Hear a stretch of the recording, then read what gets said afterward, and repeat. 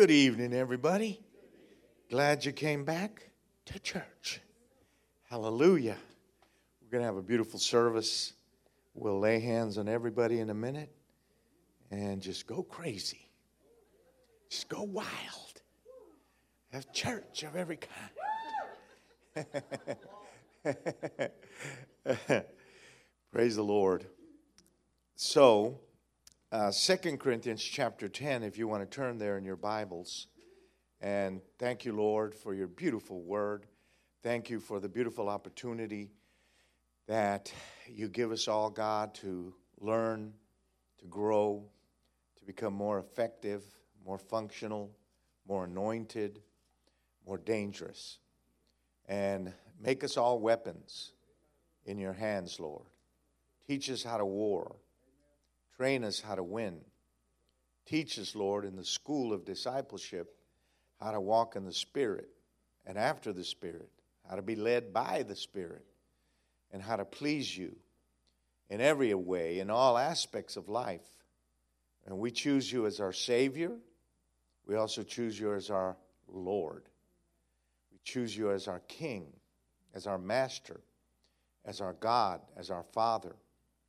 We choose you, God, in every aspect of life to be the most important person in our lives. And we give you glory and honor and praise. Bless your word and glorify your name. Hallelujah. All right, so just in the book of 2 Corinthians, very powerful. Let me recap a little bit. So we're speaking of weapons tonight, more weapons. Remember that a weapon that is unused is of no value. So owning a weapon is not the secret of getting a benefit from a weapon. The benefit of a weapon is you use it when you have an enemy breaking into your house or stealing your chicken. You do what you got to do. A weapon is there for a purpose. It's not there for decoration, and it's not there just so you can look at it and say, ooh, I feel safe because I have a weapon. So if you're not going to learn how to use the weapon, also it does you no good. If you don't know where the trigger is, if you don't know how to load it, if you don't know how to unload it, if you don't know how to take the safety off, these are really important lessons that you have to learn when you have a weapon. In the Spirit, it's exactly the same way. So you may say that you have weapons, but if you don't know how to use them and you've never used them, then they're really of no spiritual benefit to you. So you have to start using the weapons of the Holy Spirit. Praise the Lord. 2 Corinthians 10, though we live in the flesh, we don't walk after it. The weapons of our warfare are not carnal, but they're mighty through God to the pulling down of strongholds, casting down imaginations, and every thought that exalts itself above the knowledge of God, being ready at all times to punish all forms of disobedience. And it goes on and on. So our weapons are supernatural weapons. They have special powers. So look at it like this. The weapons you have been given by God have supernatural powers. They are the superpowers of your walk with God. These are the superpowers. They are the weapons. And you must master these weapons and know exactly how to use them to get the most benefit out of it in your walk with God. So, the alternative to that is to be weaponless, to not be weaponized, to not ever use your weapons, not even know what your weapons are, and to just live your Christian life at the mercy of life. You don't want to have your life at the mercy of this life. You also don't want to have it at the mercy of the devil, or of demons, or of the world, or of people, or of circumstances, or of your DNA. You want to live above all that through the powers of the Holy Spirit. Amen? So, because you decide one day, I am going to weaponize myself, then you put your own family in a much more prosperous position, and you prepare your children by positioning your children and training your children in all of this weaponry. You begin at an early age to teach them what the weapons are that God has made available to them, and you make them little soldiers and little warriors so that when they face a crazy world that is rapidly changing every 12 months, more radical changes are happening worldwide. And so your children are going to have to be prepared to deal with that after you're gone. And so to leave a child untrained and unprepared is really, really bad, because it's not a loving thing for a parent to do. If you were living in a place where there were wolves, then you would teach your child and your children what to do to protect themselves from those animals, and also how to kill those animals, or how to trap those animals, or how to, whatever it is that you have to do to survive in wolf country. Hallelujah. So you're in wolf country in this world. Everybody out there sits in these positions. So you have the devil being a wolf disguised in sheep's clothing, and he will tear and rip you. You have the devil disguised as a snake. He is a snake. He is poisonous, very dangerous. He is also a dragon. The Bible calls him the red dragon that was cast out of heaven by God. Dragons don't exist, so those are the figments of your imagination, and that is the worst of all, because imagination that is not disciplined by the Word of God becomes paranoia. And so once you become paranoid, then you're powerless and useless to do what God wants you to do with authority, with confidence, and with power. Hallelujah. Satan doesn't recognize your name. He recognizes Jesus' name. He doesn't recognize your personality. He recognizes the authority that you have abiding inside of you, because demons know your spiritual level and your spiritual walk, because they can discern the anointing that is on you or not on you. Just like when the 7 sons of Sceva in the book of Acts saw the disciples casting out demons, and they said, let's us go and cast out some demons. So they went and found a demon-possessed person. They went to that person, and they tried to cast out the demons, and the demons spoke to them and said, who are you? Jesus we know, Paul we know, but who are you? And it says the demons turned on them and beat them all up. So, you have a level of authority, or you don't. You have a level of power, or you don't. You have a level of anointing, or you don't. You've got to decide. Because if you don't have the anointing of the Holy Ghost, you can't accomplish the feats of the Holy Spirit. That comes from being anointed by God to accomplish those things. We could have never built the orphanages. We could have never done what we're doing around the world if there was not an anointing on somebody to do it. Somebody had to have an anointing to get all the stuff done. And so it's the same with this church. Somebody had an anointing to build this church, to build this building, to fill this building, to get a vision from God. And so those anointings are revealed to you as you win battles. Nothing is revealed when you lose battles, because you're too occupied with recovering from the damage of the battle. So you're distracted. We need victory so we can see into the future, undisturbed by Satan in any way. When Satan is under your feet, you don't have to worry about him. You can look forward to what God is trying to build and God is trying to create. Hallelujah. So, to recap, we spoke to you of the first 3 weapons, which were the Word of God, the name of Jesus, and the blood of Jesus. These are your 3 most important weapons. They are the beginning of your training as a believer in warfare, that if you don't know how to use the Bible as a sword, you don't know how to use the Bible as a weapon, then you are going to be extremely weak.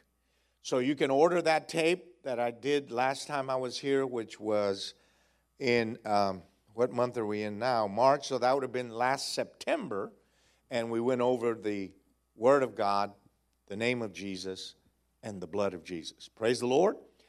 Then we also spoke to you about the power of prayer, the power of praise, and the power of worship. All 3 separate weapons and how they work and how important they are. I don't know if I got past that, but I don't think I did. But just in giving you as many weapons as I can tonight, we also have the weapons of faith, love, and holiness. These are very powerful weapons that you must equip yourself with. You have to become a master of faith. Faith moves mountains. Faith creates substance, and faith brings the realities of heaven into your reality. Faith is a shield, and faith is a protection. Faith is something Satan is scared of and demons are scared of, because faith is a living substance, invisible substance that is with you, and demons bounce off of faith. Demons can only destroy you when you're walking in unbelief, in doubt, and in fear. But if you have real faith, then they're going to get out of the way, because you're going to have the authority, because of faith, to remove it. Faith produces miracles. Faith produces signs and wonders. Faith produces breakthroughs. Faith changes the atmosphere. Faith changes your life. Faith changes your marriage. By faith, Hebrews 11, the whole book. By faith, they did all these amazing things. And so you, as a man or a woman of God, have to have that supernatural weapon in full operation, so you can have your own list of by faiths. So that when you die, you can say, by faith, I led 1,000 people to Jesus. By faith, we built 10,000 churches. By faith, we fed orphans. By faith, we fed widows. By faith, we took care of the poor. By faith, we built orphans. By faith, by faith, by faith. Very powerful weapon. Love, then, is the most powerful weapon of all, because obviously love is part of the nature of God. God is love. And so anytime you walk in love, you're inside of God, and Satan cannot go inside of God. So anything you are surrounded with that is the unconditional love of God automatically puts you outside the reach of God. Love being the most powerful weapon in the universe, because when you do things in love, you don't fail. Love heals people, love redeems people, love changes people, love comforts people, love strengthens people. Love is there for people. Love is loyal and faithful. Love is full of goodness. Love is full of joy. Love is full of peace. Love is full of long-suffering. Love is full of self-control. Love is full of selflessness. So love becomes a very self-preserving weapon, and love changes people's hearts. That is a powerful weapon, because with love, properly applied, you can get your whole family saved. And if you love people, then you can't hate them. And so the trouble of people is overcome. People are overcome when you love them. As soon as you love them, they're no longer an enemy. As long as you don't love them, they will become your enemy, because they will threaten the things you love. And as soon as you love them, the threats go away. Hallelujah. Hug 3 people and say, holla, holla. We have the weapon of holiness, very important weapon, one of the greatest weapons there is. So morality is you making wise decisions to avoid negative consequences. Morality can be, you can have morality one day and lose it the next day, because it's a choice. It comes from your will. And so you just say, through will, you say, I choose not to murder this person. Because if I murder them, I'm going to prison for the rest of my life. I'm not going to see my wife or my husband or my children, my grandchildren, so I'm not going to kill them. So your morality is completely selective by your will. So, well, I don't think I'll commit adultery because I'll break the heart of my wife and my children and my grandchildren and all that. So you don't do it. It's when you become selfish that you don't care who you hurt. You don't care who you damage. Your morality goes out the window. Right? So morality is you deciding to line your life up with God's word. It's the first step of holiness. But holiness is you and God having fellowship. And while you're having that fellowship, you and God become one. And God reaches his hand inside you and removes the thing in you that loves the sin that is defiling your life. He simply takes it out. So that when you open your eyes, you don't even have the desire to drink. You don't even have the desire to hurt people because you have become holy through an act of intimate fellowship with God. It's not produced by the will, it's produced by fellowship. Hallelujah. Amen. So those are those three weapons. I think I may have talked about them. I'm not sure, but I just wanted to recap for you a little bit, and we're just going to go on with as many weapons as we can. We're looking at the weapon of obedience. Obedience is a powerful weapon found in Deuteronomy 28:2. If you obey, all these blessings will chase you and pursue you. So everybody look at somebody and say, you need to obey God. So when you don't obey God, all the curses come. So obedience brings blessings. Disobedience brings pain. So as you learn to obey God when you don't want to, then you learn to truly worship God. So that when you come to church together to sing to God, you come from a position of worship, not a position of disobedience. All week long you've been rebelling against God, disobeying God, sinning in all kinds of ways, doing all kinds of stuff. Then you come to church to worship God. From that position of disobedience, it changes the encounter you have with God if every time you come to church, you have to say, dear God, forgive me for being crazy this week. Fine, you're going to have to do that sometimes, but you just don't want to do it like every time. You know, you don't want your lifestyle to be disobedience. You want your lifestyle to be obedience. Obey the Lord. Satan cannot touch you when you're walking in obedience. You remain within the circle of the blood of Jesus. Obedience keeps you inside the hand of God. Hallelujah. So you don't want to just go to a bar and get drunk and have a one-night stand because you could get AIDS. And then you come back to church not realizing you just got AIDS from one night of stepping into Satan's territory, because he already had the right person planted for you. Don't feel the love on that? I'm going to go right over here. Praise the Lord. Go on to the next point, Brother Ivan. Obedience then becomes a weapon because every time you obey, you increase your strength. Every time you obey, you multiply your endurance. Every time you obey, you increase the level of your anointing in life. Every time you disobey, you steal from yourself. Hallelujah.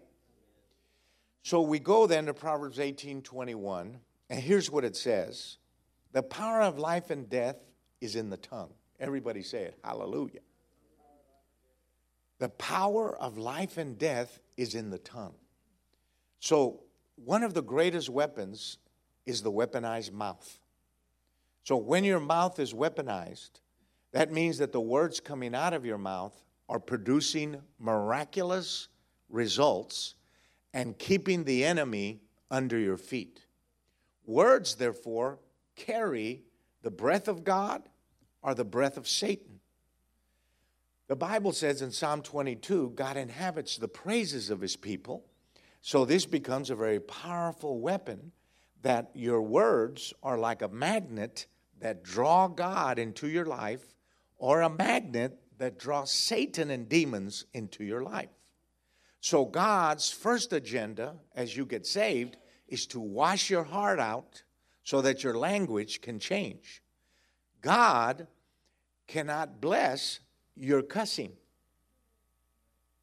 You're not going to just say, you son of a motherless goat, and feel the Spirit of Jesus. You're going to fight with each other and argue and feel the presence of the Lord. None of that is going to happen. But when you use your mouth as a weapon and you begin to declare God's word into your situation, and you begin to speak God's word into your situation, those words have the power to actually change the situation. This is called prophetic declaration. It is one of the weapons of the Holy Spirit that you have to have in your life. If you have a business that's floundering, you need to begin to use your language, like Jesus used his language to change the whole world. You have to use his language in your mouth, spoken by faith, over a circumstance, a business, a situation, a human being, a body, or whatever. So you begin to prophetically declare, my business was given to me by God, therefore it is going to prosper. Therefore, in the name of Jesus, I prophesy over my business that it will become what God said it would be. Prosperous. I will have more work than I can handle. I will have more blessings than I can handle. I will have more of that, because you begin to design the future by knowing the will of God. You can declare it. This doesn't work if you're just inventing things and God didn't tell you anything. You can't just say, I declare that I will have a Mercedes-Benz tomorrow.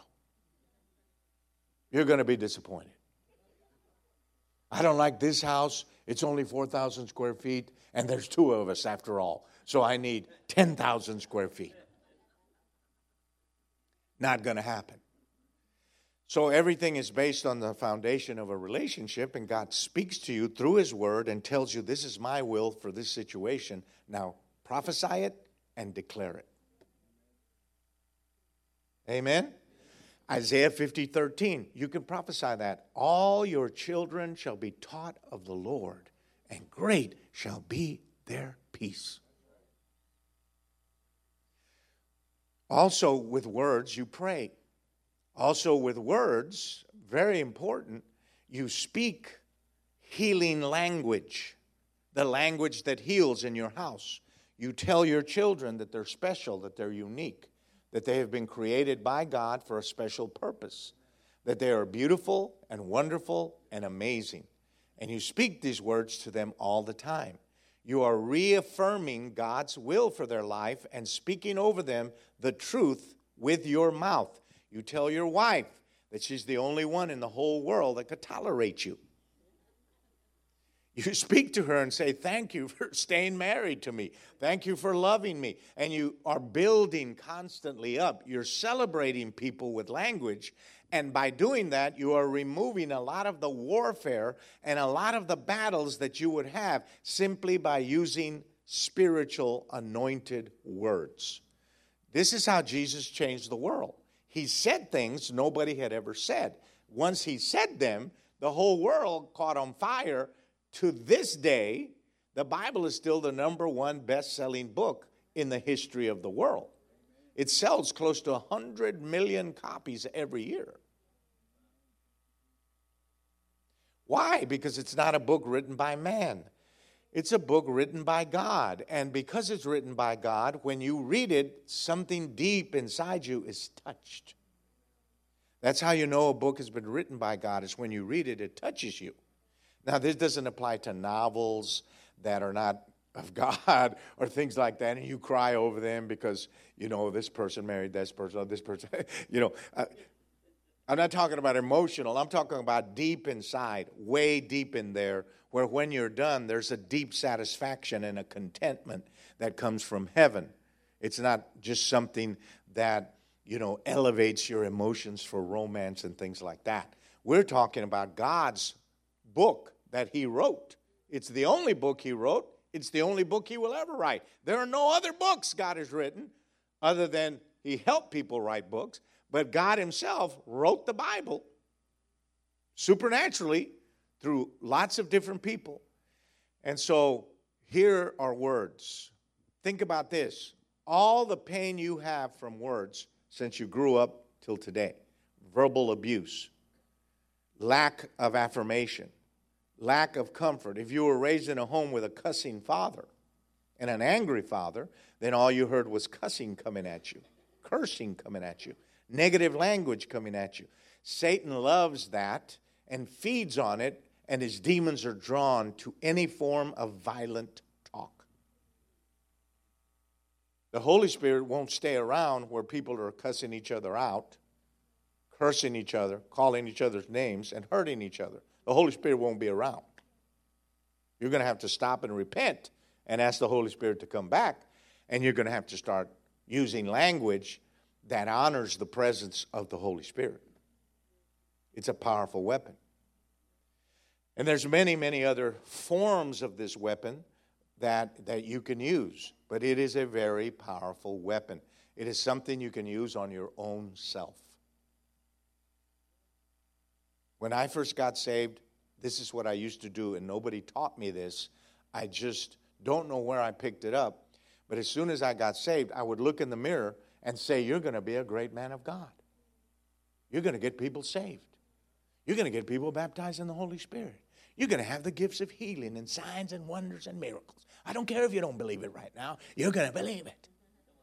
Right in the mirror, like a crazy person. But do you know what?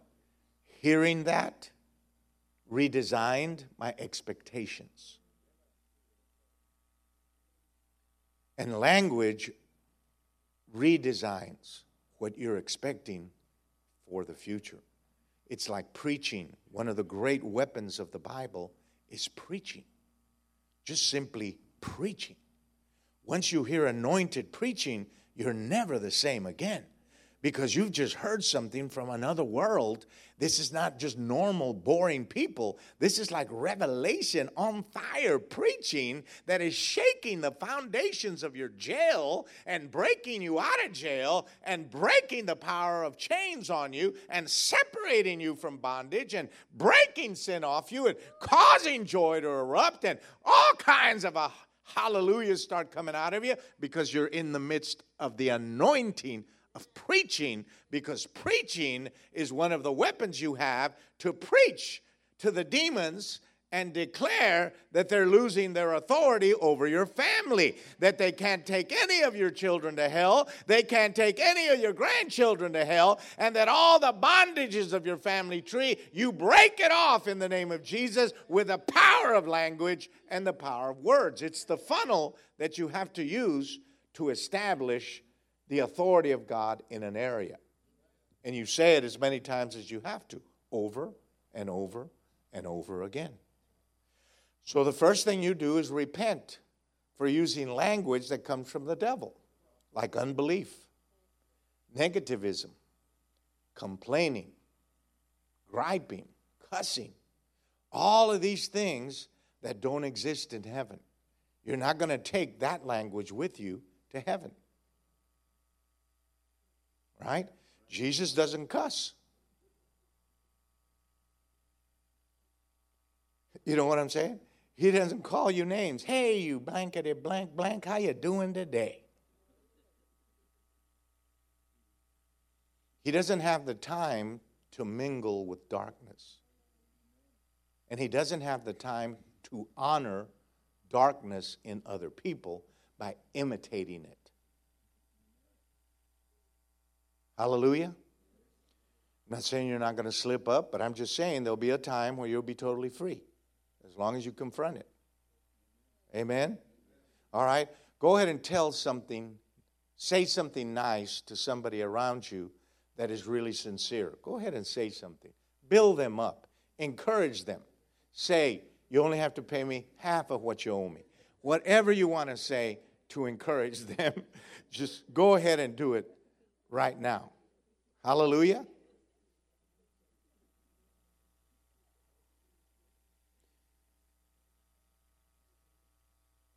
John 8:32. You'll know the truth, and the truth will set you free.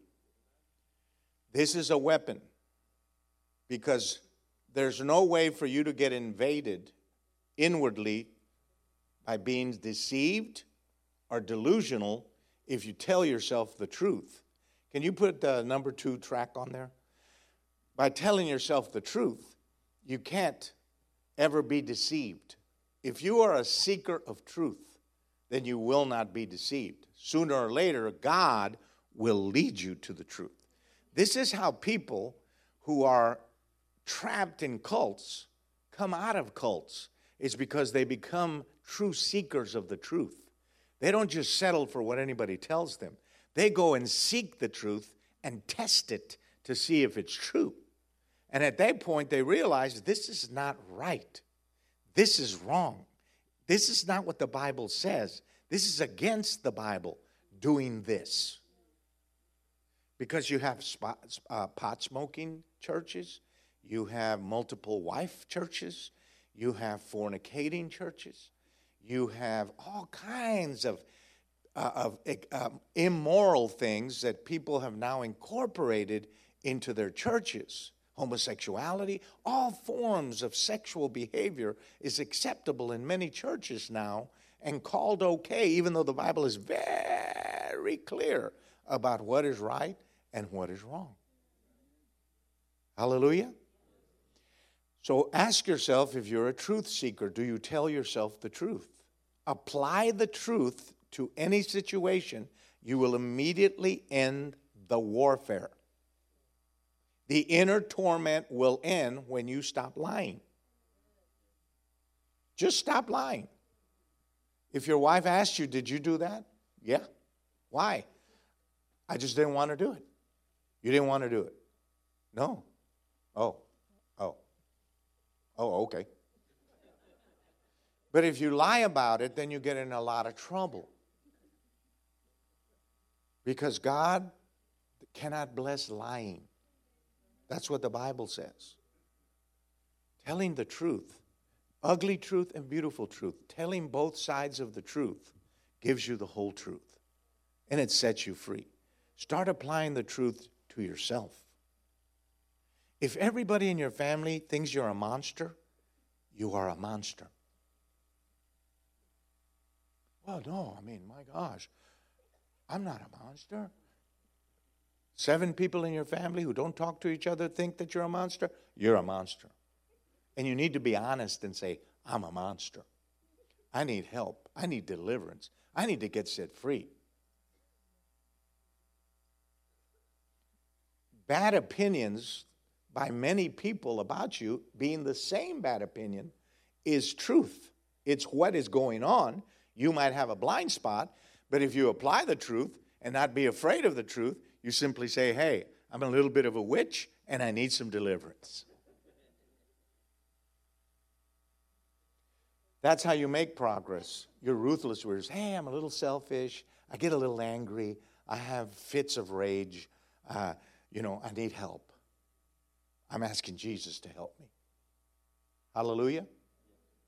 The truth will set you free. Tell that to somebody. Psalm 40, verse 11. You, O Lord, will not withhold your compassion from me. Your loving kindness and your truth will continually preserve me. You weren't able to find that? Yeah, it's called While We Wait. Psalm 43:3. O send out your light and your truth. Let them lead me. Let them bring me to your holy hill and to your dwelling places. All of these are very, very powerful and very important. So, notice this scripture, 2 Thessalonians 2:10. Seek the truth, know the truth, speak the truth, and love the truth. So the truth only becomes a weapon when you love it. Not when you're afraid of it and avoid it at every chance you get, but when you love the truth. Because the best gift you give yourself is honesty about your own self. It's a very powerful thing. It's very rare to meet a person that's honest with themselves. It becomes a beautiful gift you give the people that are in your family. When they don't have to convince you you're crazy, you just say, hey, I'm crazy. God showed me, so you don't have to convince me. We're working on it. Hallelujah. Go ahead and hug a couple of people. Ask them if that's your original hair and say, wow, it's kind of plastered on.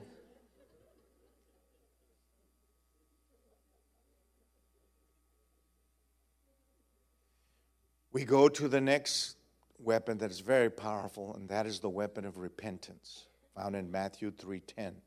Put the axe to the root. Put the axe to the root. Bring forth fruit that matches your apology. Repentance then becomes a gift that you give yourself. Every time you repent, you activate a new beginning. So to repent is to love God. To say, dear God, forgive me for what I just did, said, and the way I just acted. I never want to do that again. I turn away from that behavior. I walk away from that behavior. I'll no longer stand in the place of that behavior. I don't want to have anything to do with that behavior. Repentance has also been removed from the body of Christ by many churches with the saying and thinking, you don't have to repent since God has already forgiven you ahead of time. Which is, of course, a heresy because you're not living in the future, you're living in today. And so if you don't repent, it means you don't change. And change is the only acceptable apology. Not words. Change. The way I know you repented is you changed. Well, how can the devil destroy your life if you repent from every temptation he throws at you? Every bad attitude. Everything. You just, glory to God, I want that out of my life. I don't want to have that. Sure, the journey may take a while. It may take a month. It may take a year. It may take 2 years before all of that poison DNA is miraculously healed by repenting. Your new nature takes over and your old nature is crucified by your walk with God and your obedience. As anything Satan wants to put on you that is not of God, you say, I will not do that, and I repent for that in Jesus' name. I am sorry I acted that way. That is not the way Jesus wants me to be. But if you're stubborn, hard-headed, and you decided at some point, I'm not repenting because your sins are worse than mine. You repent, and then I'll think about it. So godly people don't wait for someone else to repent first. They just say, hey, I was wrong. That's not the way to act. I don't want to be that way. This becomes a powerful weapon of self-defense, self-preservation, and longevity. How can the devil get a stronghold in you if you're going to repent? So you're closing the door on Satan and opening the door to the Holy Spirit. Tell someone next to you, I repent for whatever I might do.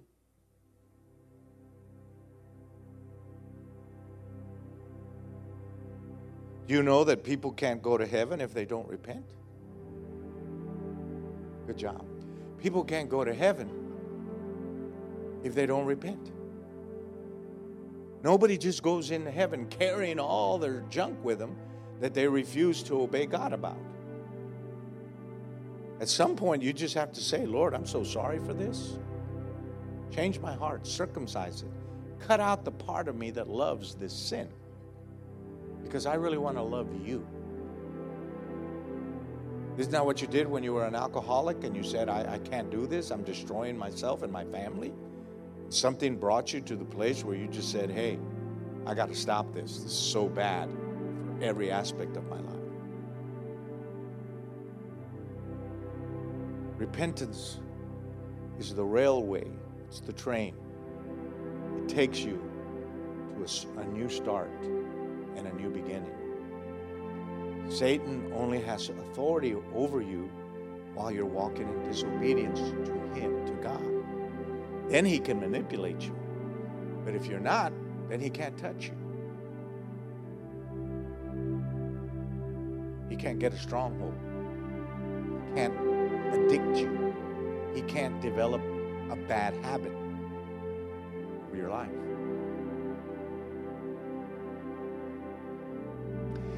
We go to this next weapon in Ephesians 4:32. Be kind one to another, tender-hearted, forgiving one another, even as God for Christ's sake has forgiven you.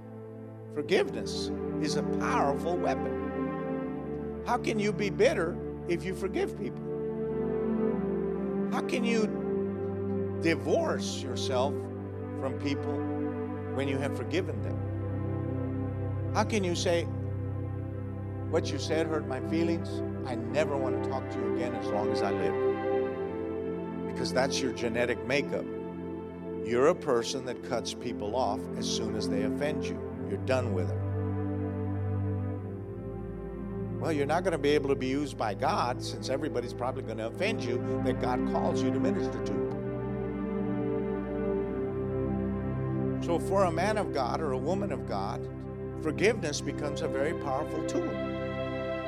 You have to learn how to forgive people. Sometimes God. You have to learn how to forgive yourself. And most of all, you have to learn how to receive forgiveness from God.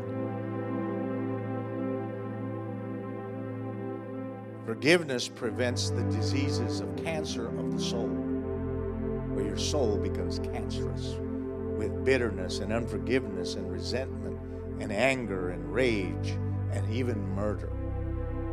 People that murder people, especially out of anger and rage, normally end up in prison because there's an inward seething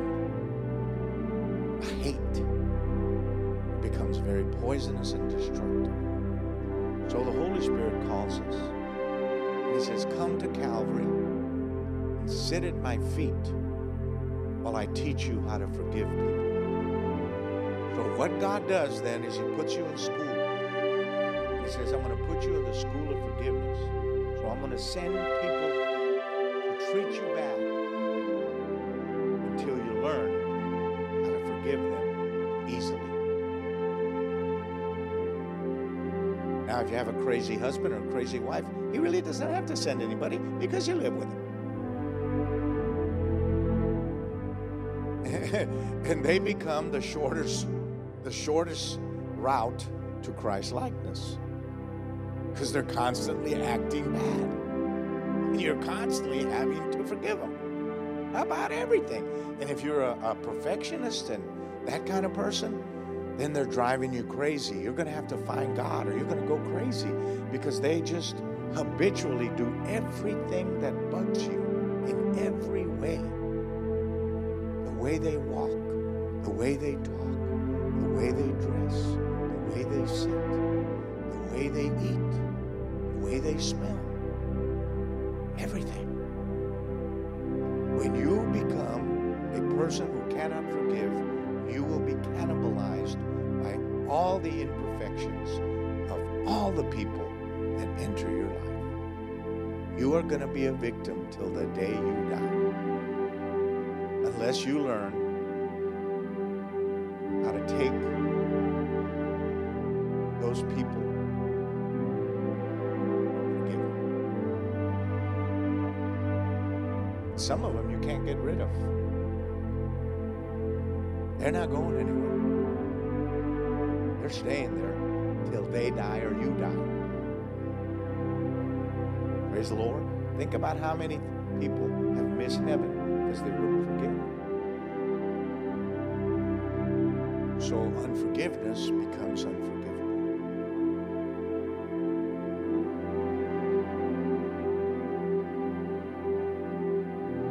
When you forgive, you open the windows of heaven. When you forgive, you remove Satan's voice from your head. When you forgive, you heal your soul. When you forgive, you usher sweetness back into your life. When you forgive, complaining stops. Because the first sign of unforgiveness is complaining about a person. And there's a difference between complaining and acknowledging the bad behavior of a human being. It's not the same. You can acknowledge, wow, that was crazy, out of control behavior. Didn't remind me of Jesus at all. Reminded me of the devil. They're always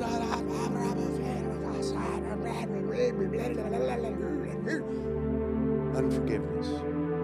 Diseases are being bred on the inside of your soul. Raise your hand like this and say, I forgive you. human race. Come on, everybody, say, I forgive all the politicians. Say it out loud. I forgive all the politicians. From the White House to the outhouse. Everybody say it, hallelujah. Listen, we become the slaves of the people we refuse to forgive. Set yourself free. Hallelujah. Because whoever it is that's holding you up, they will not be here eventually. And there are people who hold on to unforgiveness even after those people die. 10, 20, 30, 40 years, they hold unforgiveness towards those people. You cannot fix the abuse that somebody did, but you can remove the abuse that somebody did. You can't go in the past and fix it, but you can totally be healed of the effects of what was done. You have the memory, but you don't have the pain. Go ahead and hug somebody and say, I forgive you. Go ahead and hug them. Don't just pat them, give them a hug. Say, I forgive you. Turn to the person next to you and say, forgive me. Hallelujah. Thank you, Jesus. Tell someone, I'm a forgiver. I don't hold grudges. I'm not going to hold grudges. Here is a powerful verse for this next weapon, and this is the weapon of remembering what God tells you. It is really important that you not forget what God tells you, that He spoke personally to you. Do any of you believe God has anything to tell you? How many of you believe that God may have more than one thing to tell you in your lifetime? Huh? How many of you think there might be 20 things He might want to tell you in your lifetime? How about 50? Could it be 100? Is it possible that God has 200 things to tell you before you go to heaven? Could there be 300 or 400 or 500? How many of them do you have written down? And how many of them can you quote by memory? If God has something to teach you, what is it? And are you going to forget it by tomorrow? So a weapon of remembering becomes a very powerful weapon, because anything you remember has the authority to keep changing you. If you forget the solution God gave you and the answer God gave you, it is of no benefit past the moment that you heard it. You want to remember what God told you 20 years and 30 years and 40 years from now. So how is remembering a weapon? Because what you do is you memorize what God spoke to you personally.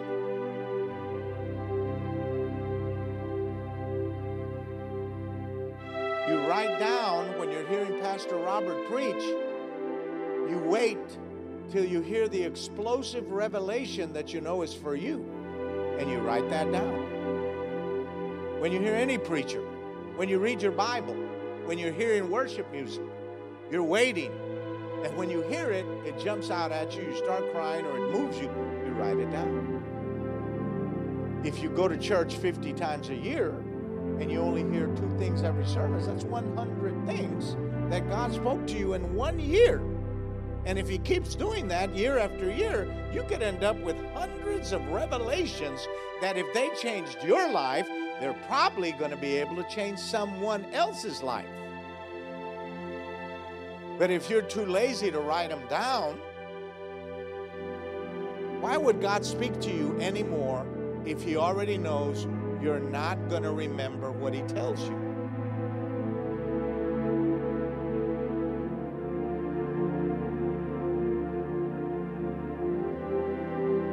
Do you have a photographic memory? Is that why you have a photographic memory? You can remember like the whole Bible by just reading it once. Oh, I read the Bible once, I now know it all. No. There are very specific things God's going to say to you that are meant to redesign you from the inside out. And you, when you come to church, be a responsible believer. Write it down or put it in your phone. Establish your category, things God has told me that I need to memorize. Put them down. Begin today. And memorize a couple of things by next week. 4, 5, 1. Whatever it is God tells you. Don't just listen to the Bible and cheer and then forget. But listen to the Word of God. Listen to the things and say, you know, God spoke 2 very powerful things to me. In some cases, it may be 10 or 12 or 20 in one night.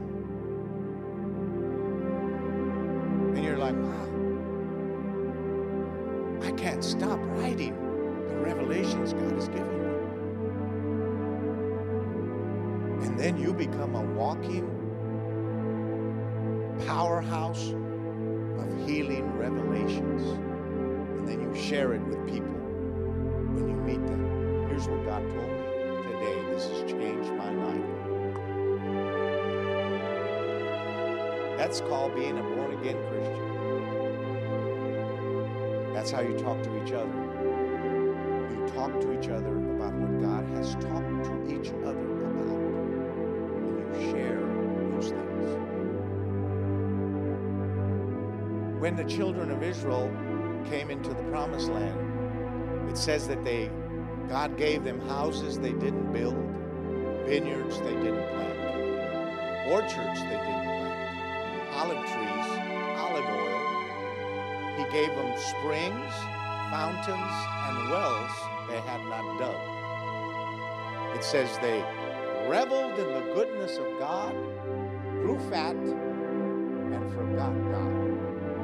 And they forgot from whence they came. You need to remember where you came from.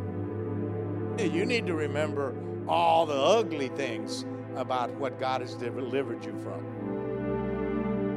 You need to remind yourself regularly, I once was lost, and this is how it was, but I'm now saved. Don't make your salvation worse than your lack of salvation by simply not remembering the instructions and answers and solutions of the Holy Ghost. Hallelujah. The first word God ever gave me, and I have notebooks and notebooks, the first one He ever gave me, you are my favorite. That was the first thing God ever told me. He said, of all the people in the whole world. Hallelujah. I felt special for a while. And I realized, oh, everybody's special. Everybody's your favorite. Okay, I guess I can tolerate that as long as I'm still like your favorite.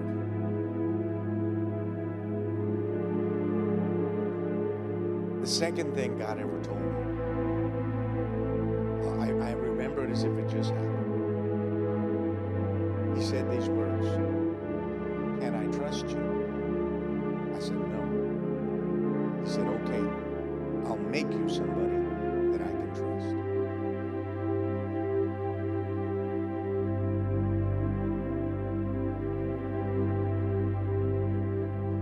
So you need to have your library intact of the things you need to remember that the Lord God Almighty has spoken to you. This will be an arsenal and a weapon. Hallelujah. Satan can't deceive you if you already have an answer to accusations that he will send your way. Amen? Go ahead and hug several people. Reach into their pockets. Take out whatever you find.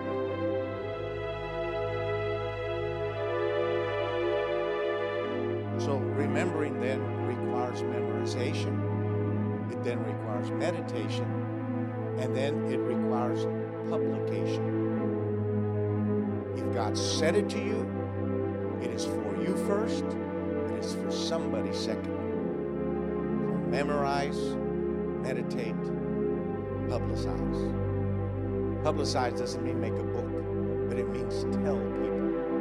Tell people this is what the Lord said to me about my problem. This is how I got over my problem. This is how we fixed our marriage. This is how our children are all saved. This is what the Lord told us about our children, and we have prophesied it over them since they were in the womb. Now they are actually the fulfillment of those prophecies. They're all walking in there.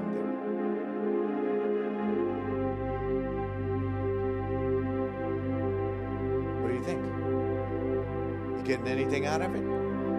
Just a little bit. I'll be laying hands on all of you, one at a time, and asking the Lord to do something divine in your life. You are worth the time that it takes to minister. Praise the Lord. I can tell you that I see 8 things happening to this church. This church is getting hungry for God. This church is being prepared by God to be a very strong influence. This church is going to have a very powerful deliverance ministry and a very powerful healing ministry. This church truly will be living waters and a well of life to many weary souls. You don't know it yet, but they're on the way. This church will never enter a desert season again. God is going to keep the rain clouds over the church. This church will be famous for rescuing orphans, widows, taking care of the poor, winning souls, and building the local church. Everybody wave your hand and say, holla, holla.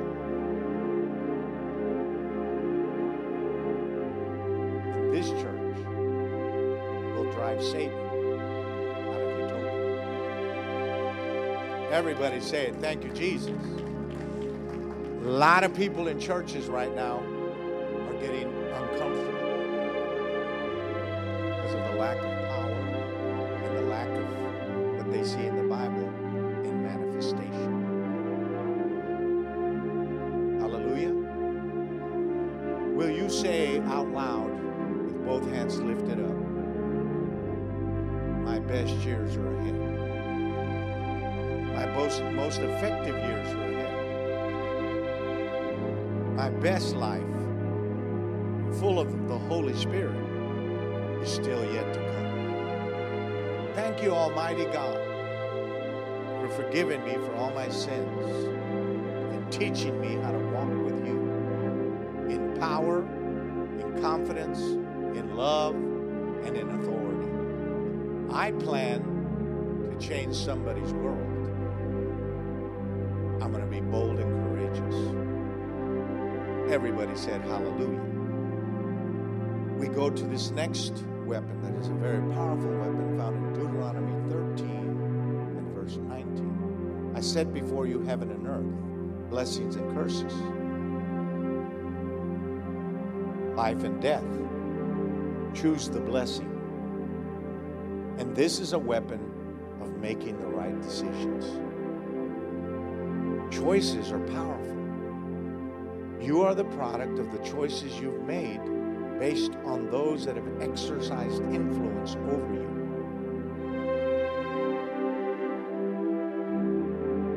You chose to do some of the things that made you unhappy. You chose that because you were ignorant. But now you've got to use choices as a weapon. You've got to say, okay, I'm going to make a choice right now that is wise and good and pleases God. I'm going to reject that choice, which I want to make because it satisfies some level of my carnality. So I'm going to reject that, and I'm going to choose to do this that God is telling me. So you have to manage your choices, because some choices that you make out of foolishness, presumption, arrogance, greed, or lust ends up turning around and ripping you to pieces. Day before yesterday, my daughter, Abby, who's a fireman, EMT as well, and all of that, she went out on a call yesterday, day before yesterday, went out on a call, and it was an assault. And so they went there, all the fire, everything, they're there, and they had to wait for the police, and the police came, and there was a girl in a car, and she had been severely beat up by her boyfriend, beat up bad, bleeding everywhere, eyes cut, blood all over the place, just beat her up. So he took off running. Some of the policemen looked and they saw him over there and they all took off. So she had some alone time with her. And she said, what happened? Because my boyfriend beat me up. She said, is this the first time? No, he's done it before. Well, how long have you been with this man? 1 year. Are you going to continue to be with this man? No, I'm done with this man. I'm done with him. So the policeman comes back with the man, handcuffed, and goes to the girl and says, okay, so you want to press charges? She says, no. This is a bad choice. This is a bad choice. In the first place, never tolerate somebody hitting you. No matter who it is, don't tolerate that. Well, I'll be all alone. Okay, would you rather get beat up, possibly killed, or be alone? Bad choice. So they all just looked at her like she was from Mars. Said, you're really not going to press charges? No. You realize your nose is broken. You got a lot of issues going on. He almost, he really hurt you bad. Yeah, I know. She wouldn't do it. So they uncuffed him and let him go. Bad choice. Your whole future depends on the choices you make. Now, I'm not saying God can't lead you to forgive somebody if they change or repent or any of those things. But I'm saying it's obvious when somebody is not going to stop doing what they're doing. You got to make choices that lead you to peace and prosperity, healing and health. How many bad choices did you make growing up? How many things have you done that you wish you could go back and undo? Anybody? Huh? How many things did you get involved in you wish you hadn't gotten involved with? How much have you lost because you made a decision that cost you a lot? Some of that can be irreversible. So this is a weapon. Choices you make. Do not make a choice because of pressure. Do not make a choice because of pleasure. Do not make a choice because you want to please yourself. Do not make a choice out of fear. Do not make a choice out of intimidation. Do not make a choice out of greed. Do not make a choice because there's nothing else to do and you're bored. Make a choice because it's the will of God and you want to please God. Make your choice like that. Hallelujah. Be smart. This is a weapon. You can begin to change your life tonight by the choices you make. Amen? Very powerful weapon. Very important. Very necessary. And something that has to continue all of your life for the rest of your life. My last point to give you for tonight. And that is the weapon of getting educated.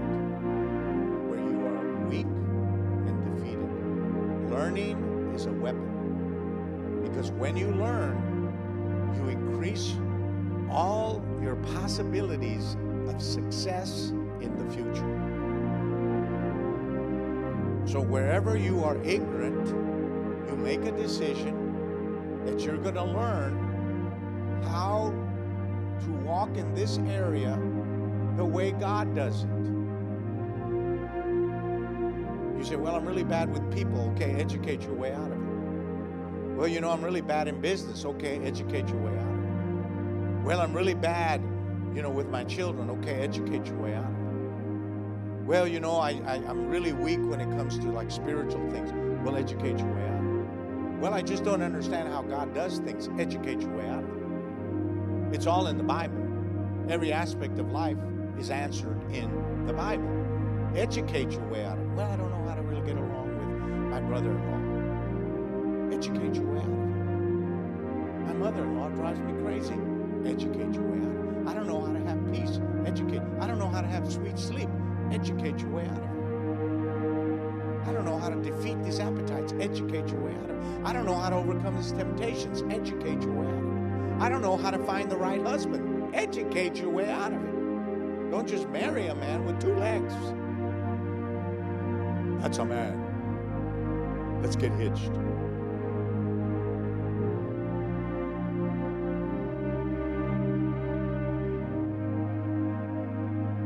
You, however, continue in the things you have learned. Become convinced of, knowing from whom you have learned them. Praise the Lord. Every success that you have in life is the product of divine knowledge, which you have acquired, learned, practiced, and perfected. That is the bottom line. You are not less important than any other human being. You have the same opportunities to learn and become great. God doesn't say to this person, you're going to be great on the earth, and to this person, you're going to be invisible and insignificant. He doesn't say that to anyone. He says the choice is yours. You can be as great and influential and effective as you want to be based on what you learn.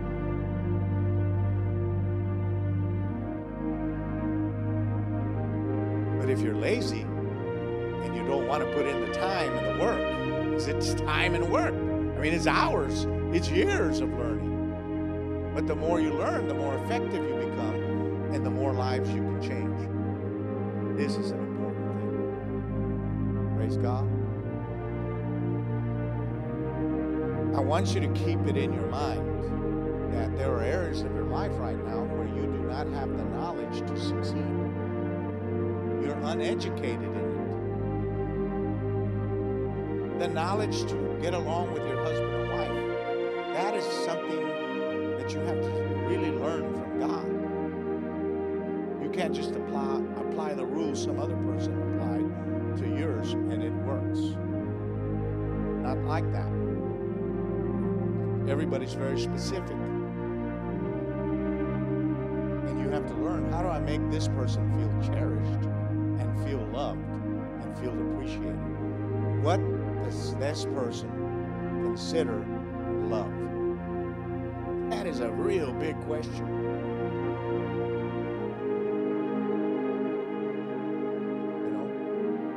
How do I draw the finances that I need to take care of my family?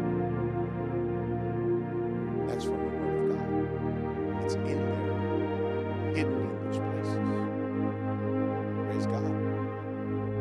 Raise your hand up like this and say, God is good. God is blessing me.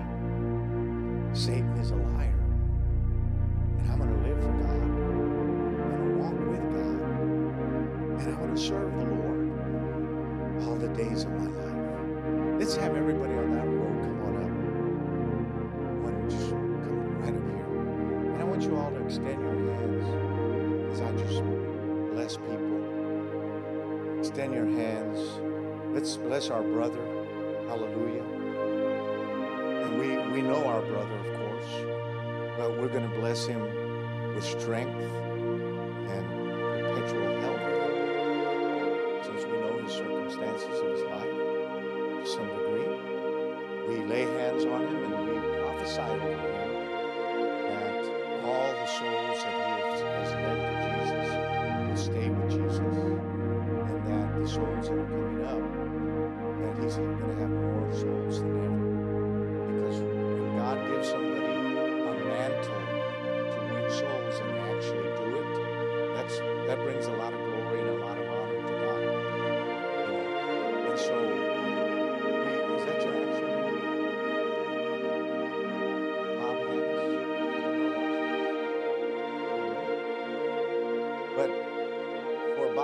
example. Bob is an unstoppable force of good for God. He's unstoppable. You're unstoppable. This is not something that you created. It's how God made you. You can try to throw everything at him. You're just going to still do what God wants you to do. It's a gift. And so Satan, of course, will always want to take him out. Because every time that he leads somebody to Jesus, Satan has lost another soul. So we bless your endeavors. And we bless your body with divine health and strength. That the affliction that came upon you will not rise a second time. Everybody, let's praise God and say thank you, Jesus. Praise God. God is awesome. God is awesome. We love the Lord. We appreciate everything. Remember something about ministry, and that is that a long time ago the Holy Spirit told me, he said, minister to people out of mercy, and minister to the good, the bad, and the ugly. Minister to the saved, the unsaved. Minister to the liar, the adulterer, the pervert, everybody. If they're in church, I have something to say. But understand that if you don't repent for the secret things that God refuses to reveal, it doesn't mean that what God said is going to come to pass, because it won't come to pass. It'll just sit there waiting for you to get right with God. But because God is merciful, he will tell you what he has for you in the future to some degree. And when you die, if you refuse to repent, those words given to you by God will follow you into heaven. And they will be there as testimonies. While you accuse God for not loving you like he loves somebody else, the Lord will bring all those things up. Say, no, this is actually what I had planned for you. But you refused to repent and make your life right. Hallelujah. So because of the mercy of God, we receive ministry from God. So like I'm looking here, and I'm looking at a big candle right there, flickering candle over your head, just like that, beautiful candle.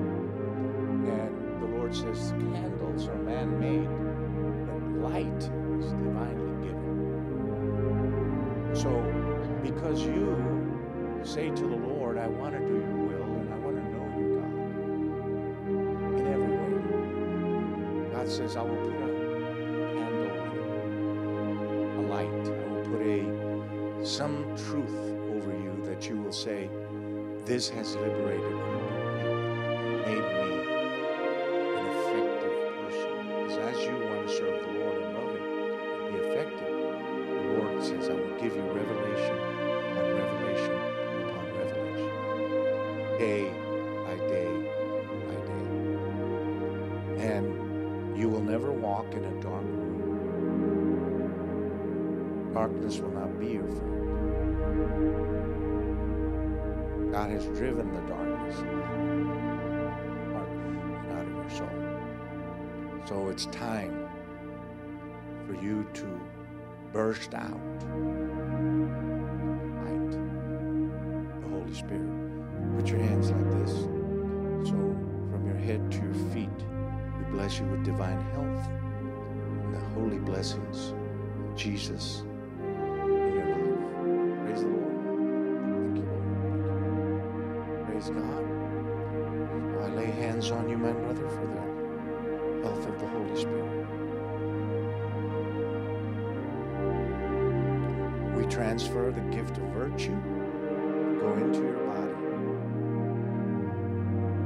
Just fix pains, all types of things that are going on inside you by the Holy Spirit. We just lay hands on you, sister, in the name of Jesus, by the power of the Holy Ghost. Thank you, Lord, that life for you will be a constant discovery and surprise. That you'll say, oh God, that's a surprise. Is that for me?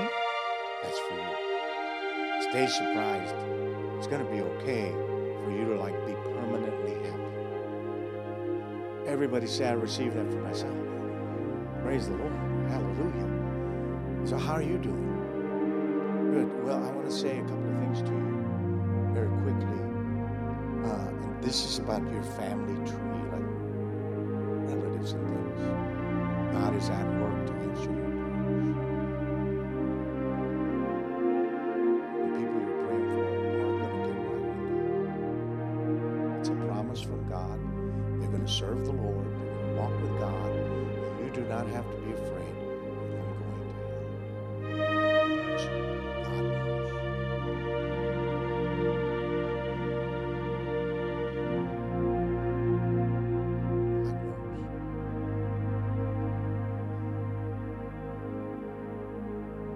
All interceding, right? We're all interceding. So we're praying for these people, all of them. We're praying for the Lord to give you peace in your heart and confidence about it, so that it all works out. In Jesus' name. You, brother, I bless with success, all levels of success, spiritual success, financial success, emotional success, mental success, life success. Just be totally successful. Extend your hands over here. The Lord wants me to tell you that you are a warrior. You've been in many battles that no one has ever known about but you. Some you've hidden, some you haven't hidden. But the Lord has helped you win. You're winning now. You're going to keep winning. God has labeled you as a winner. Even when your soul says, I can't take it anymore, I can't handle this, this is a little bit too much. The Lord says, no, I'll always pick you up. You'll go in the strength I give you like Elijah for 40 days. But I'm going to give you years and years of fulfilled promises and dreams that have come true. I cannot restore them. Praise the Lord. Everybody say hallelujah. Think about ministry as a personal encounter with the Lord. That's how you want to think about it. Personal encounter. These are things that matter. This young man here, stand up for a second. Stretch your hands out to this young man. So, remember that whatever stage a person is in, God speaks from the end backwards. How old are you? God speaks from the end backwards. So when I look at you, I see wineskins. Many wineskins, all different shapes, all different kinds. They're all circling around you. Now, a wineskin in the Bible, it says that if the wineskin is old, when God puts new wine in there, it breaks and the wine runs out. But the Lord says, if you will serve me with all your heart and strength and mind, I will make you a seller of the wines of heaven. I have never said this to a human being. I will give you revelation, insight, and understanding, make you a preacher, a mighty man of faith and power. If you will sanctify yourself, walk in the holiness of God, the Lord says, I will open heaven, and I will allow the desires of your heart to love me, to serve me, and to please me. I will go ahead of you. Get all the stumps out of the way. All the things you can trip over. The Lord says, I will make you like an arrow that will not deviate from the bullseye that God has sent you. Hallelujah. You stand up right there, man. Stretch your hands out to her. Think about this. To God, you're not insignificant. To God, you're not invisible. To God, you are His pearl.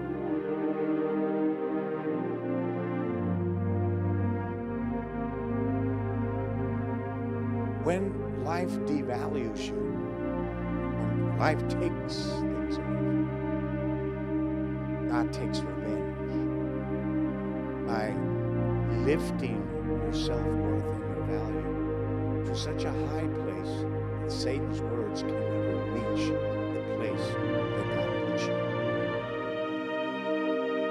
The Lord says, I know what you've been through. I know what's happened to you. But I'm going to lift you where you cannot hear the devil ever talk to you again. You have had the spirit of fear ministering to you for a long time, torments you. So I deliver you from that in the name of Jesus, by the authority of the blood of Jesus. And by the power of that name, I deliver you from that inherited iniquity, fear, worry, that it leaves your life completely. And that over the next 3 and 4 and 5 years, you'll have many days of partying in the Spirit, celebrating in the Holy Spirit, feeling the presence of God, having intimate times in the Bible and the Word of God. Because the Lord says, I'm going to come and totally change your home. I'm going to make your house a miraculous dwelling. Satan is a liar. You snap the lies. You cannot penetrate your mind ever again. Everybody said, hallelujah. Thank you, Jesus. What's your name? Now stand up for a second. Extend your hands over here. How old are you? Yeah. So think about this. There's a lot of roads that you can take. A lot of paths. You'll be faced with these. A year from now, 2, 3, 4, 5. A path will show up. You'll look at that path. And the path will be full of people that seem like they're enjoying themselves. Then you'll see another path. It'll be by itself, nothing on it. But you'll be able to feel God's presence.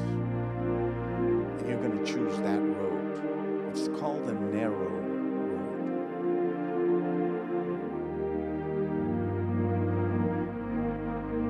Do you not know that God chose you when you were in your mother's womb?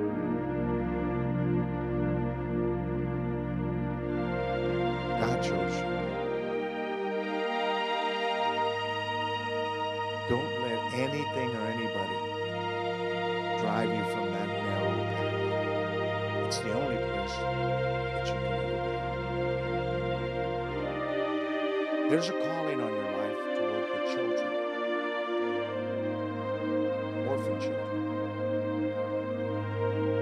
discarded, unloved children. Put your hands out like this. So we put inside of you and on your hands the gift of healing, the gift of miracles, the gift of prophecy, and the gift of holy sanctification to God till the day you die. That you will never eat the bread that is not from God's table.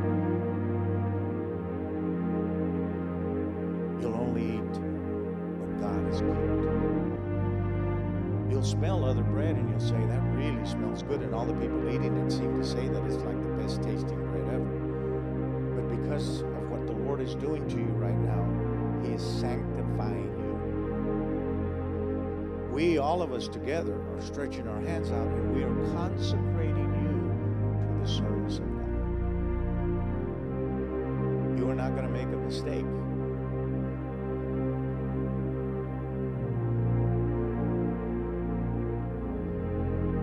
Feel the calling of the Lord right now, as I feel it. This is a divine moment for you. God is calling you.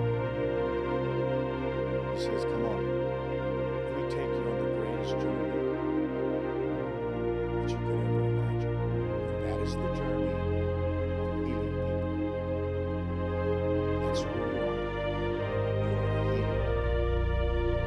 You are created to do good to people that are abused. Rescue people that nobody wants, nobody loves, nobody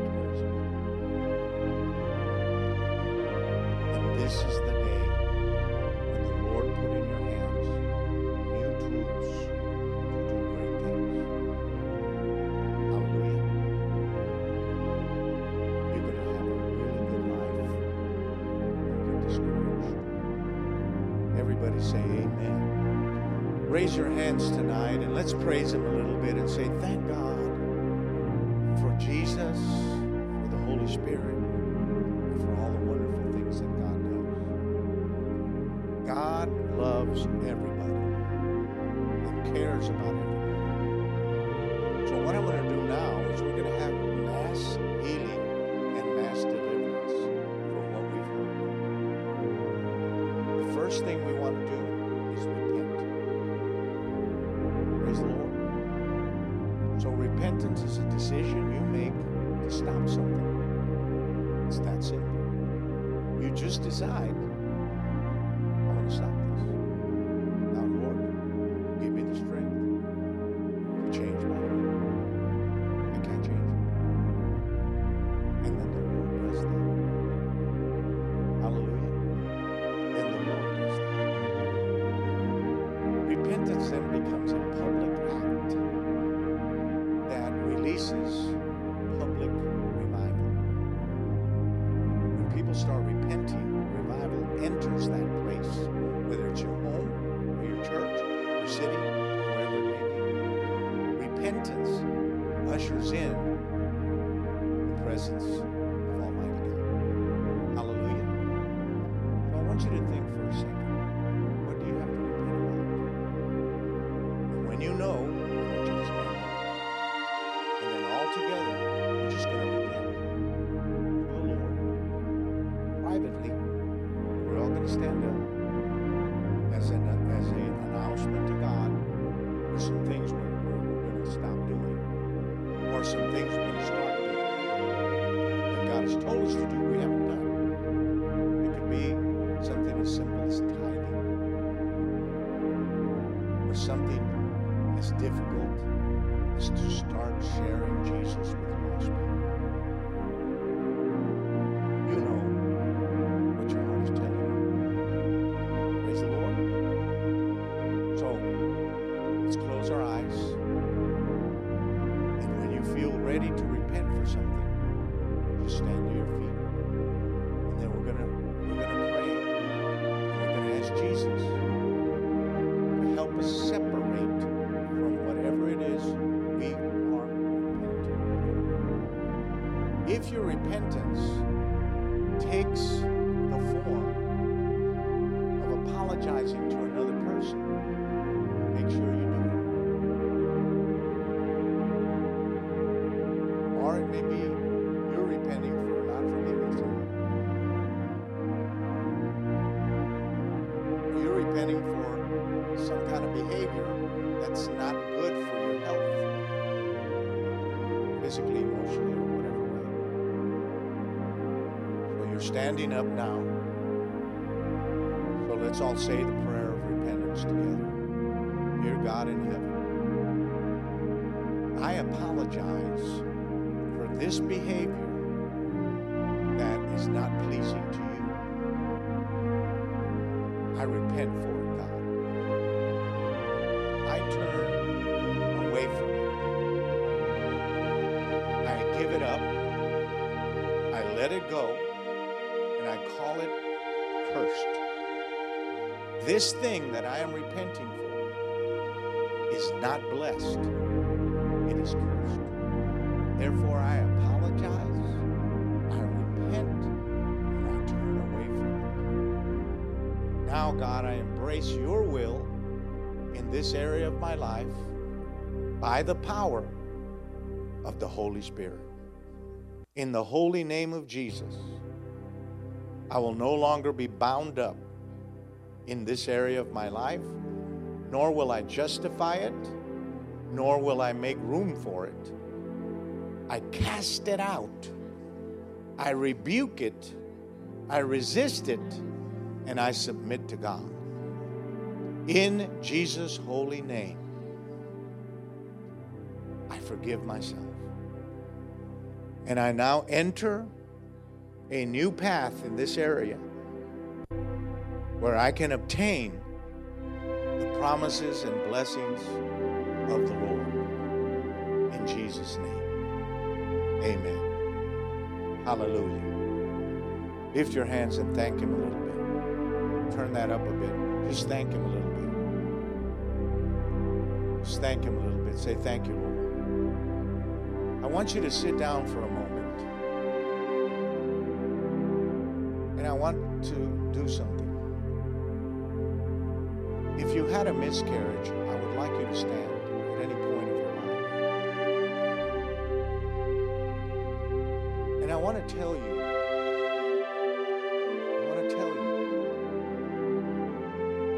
that your children are not gone. Your children are waiting for you in heaven. They are children. They are children created by God that did not have the opportunity to be born. And they're in heaven. I don't know if they're grown or if they're little.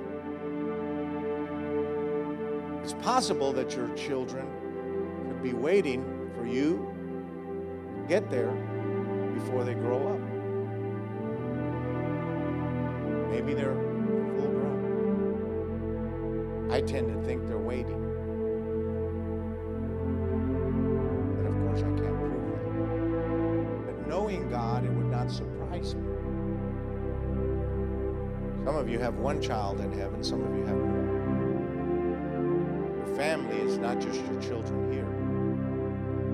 It's also the children that you miscarried. So, I want to pray over you that had these miscarriages.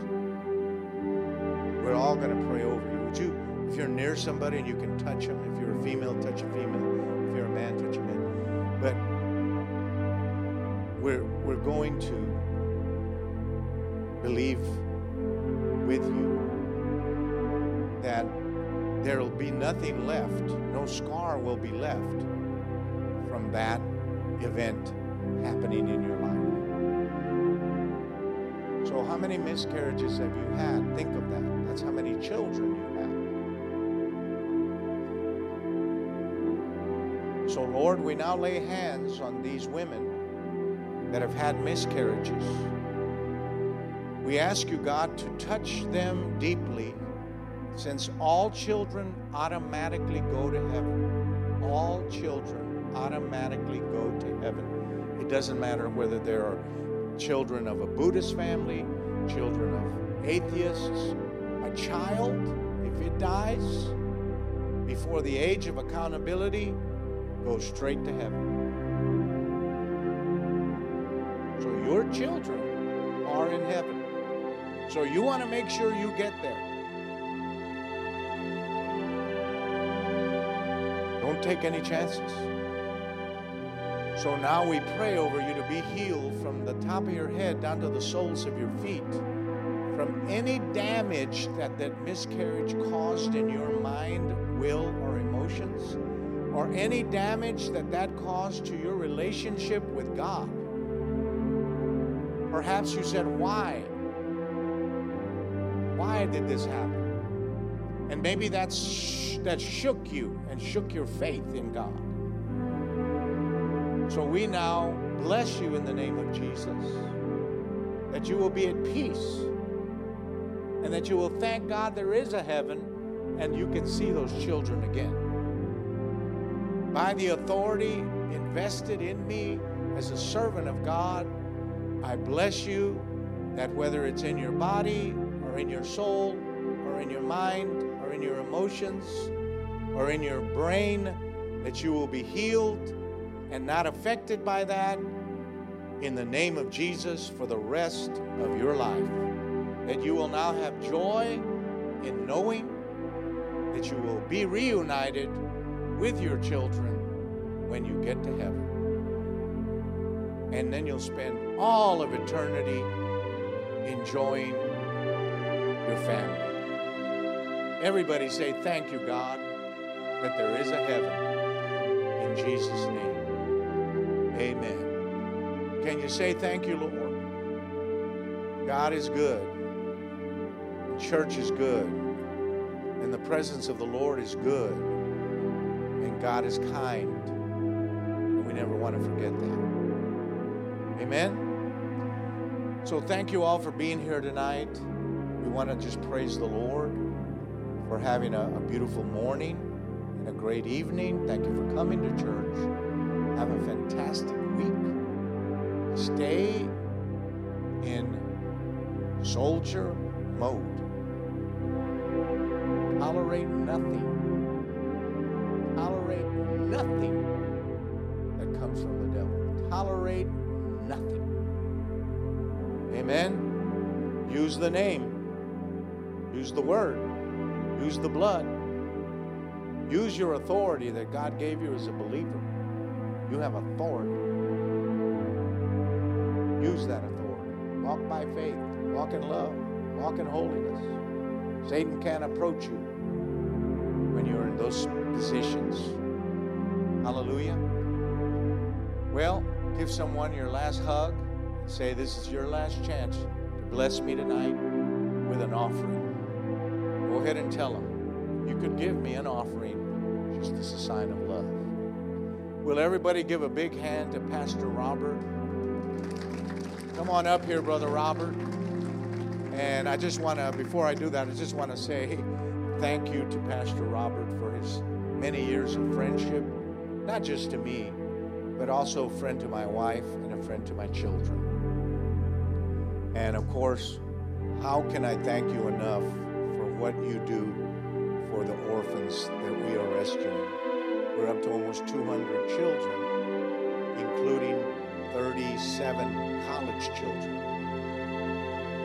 And you know, we're really getting some serious cases that require a lot of prayer. We have a little girl right now.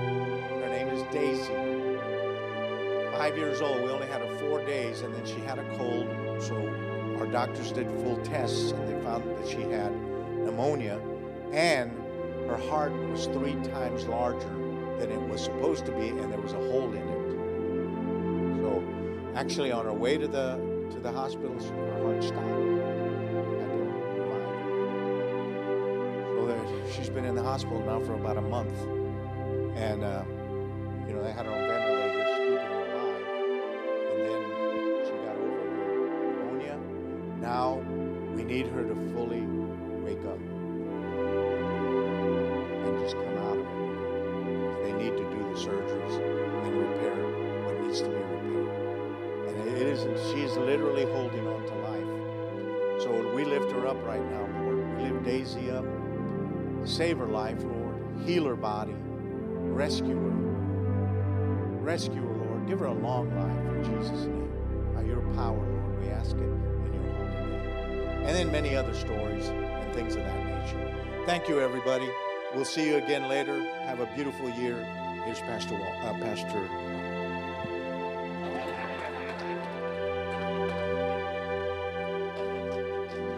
Yeah, it really makes you feel good.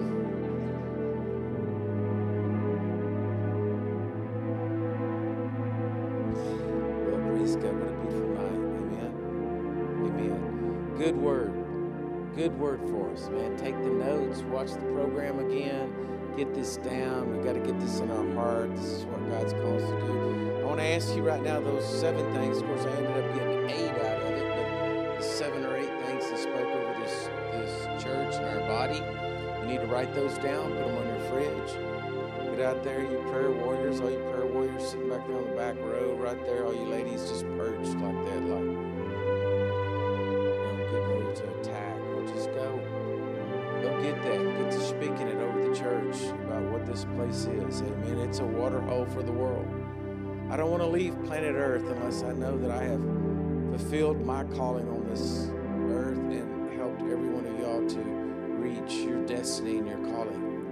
I want to get to heaven and see that we populated and we did all kinds of things that we didn't even know about. Some orphan that we rescued that grew up and went out and had a great ministry and got people saved everywhere, whatever, however God works. I just want to know that when we get to heaven, we can all sit there and rejoice and say, man, we did it. The only way we're going to do that is through prayer and through standing on what the Lord's calling us to do and be these soldiers that He wants us to be and truly change this area for Jesus. Amen. And I believe every one of y'all have a big part in making that happen. Amen. So praise the Lord. Don't forget about Brother Ivan's books over here. Bill, if you just take the bucket over there, and if you have an offering, you want to put an offering in tonight, maybe you didn't get one in this morning, you want to put an offering in for Brother Ivan, then Bill will be back there with the bucket, and you just put it in that,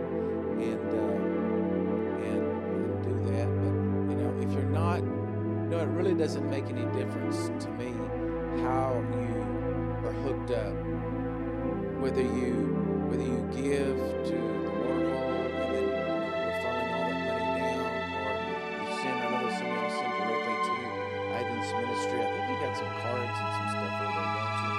And whether you send that directly, as a church, we tithe to the ministry. So everything you're giving, one way or another, I'm making you give to them. Because everything you give, I'm cutting 10% off and putting it over there anyway, so it don't make no difference. So some way or another, if you thought, well, I don't know about orphans, well, you're already in. Ain't no way out. Amen. And so, anyway, y'all stand to your feet. Let me pray over you. Father, I just thank you for this lovely night, this beautiful night in your presence. I thank you for the words spoken, the life sent forth here to everyone tonight. And Lord, I just declare that as the body of believers here at Living Waters, we're going to do everything that you've spoken over us, Lord. These things, these events are going to take place. We're going to be a church of healing and deliverance, a water hole, Lord God, for the world. Rescue widows and orphans everywhere. And so, Lord, I just thank you for just bringing in huge, huge things into our lives that can propel us into what we need to. And then part of this is this teaching tonight. And so, Lord, we ask you to bless Brother Ivan, bless all of What Matters ministry staff and all the people and his family and everything. Lord, we have our agreement set with them. And I thank you, Lord God, that the blessings of God fall upon them. And Lord, we love him. We thank you for him. In Jesus' mighty name, amen and amen. God bless you, church.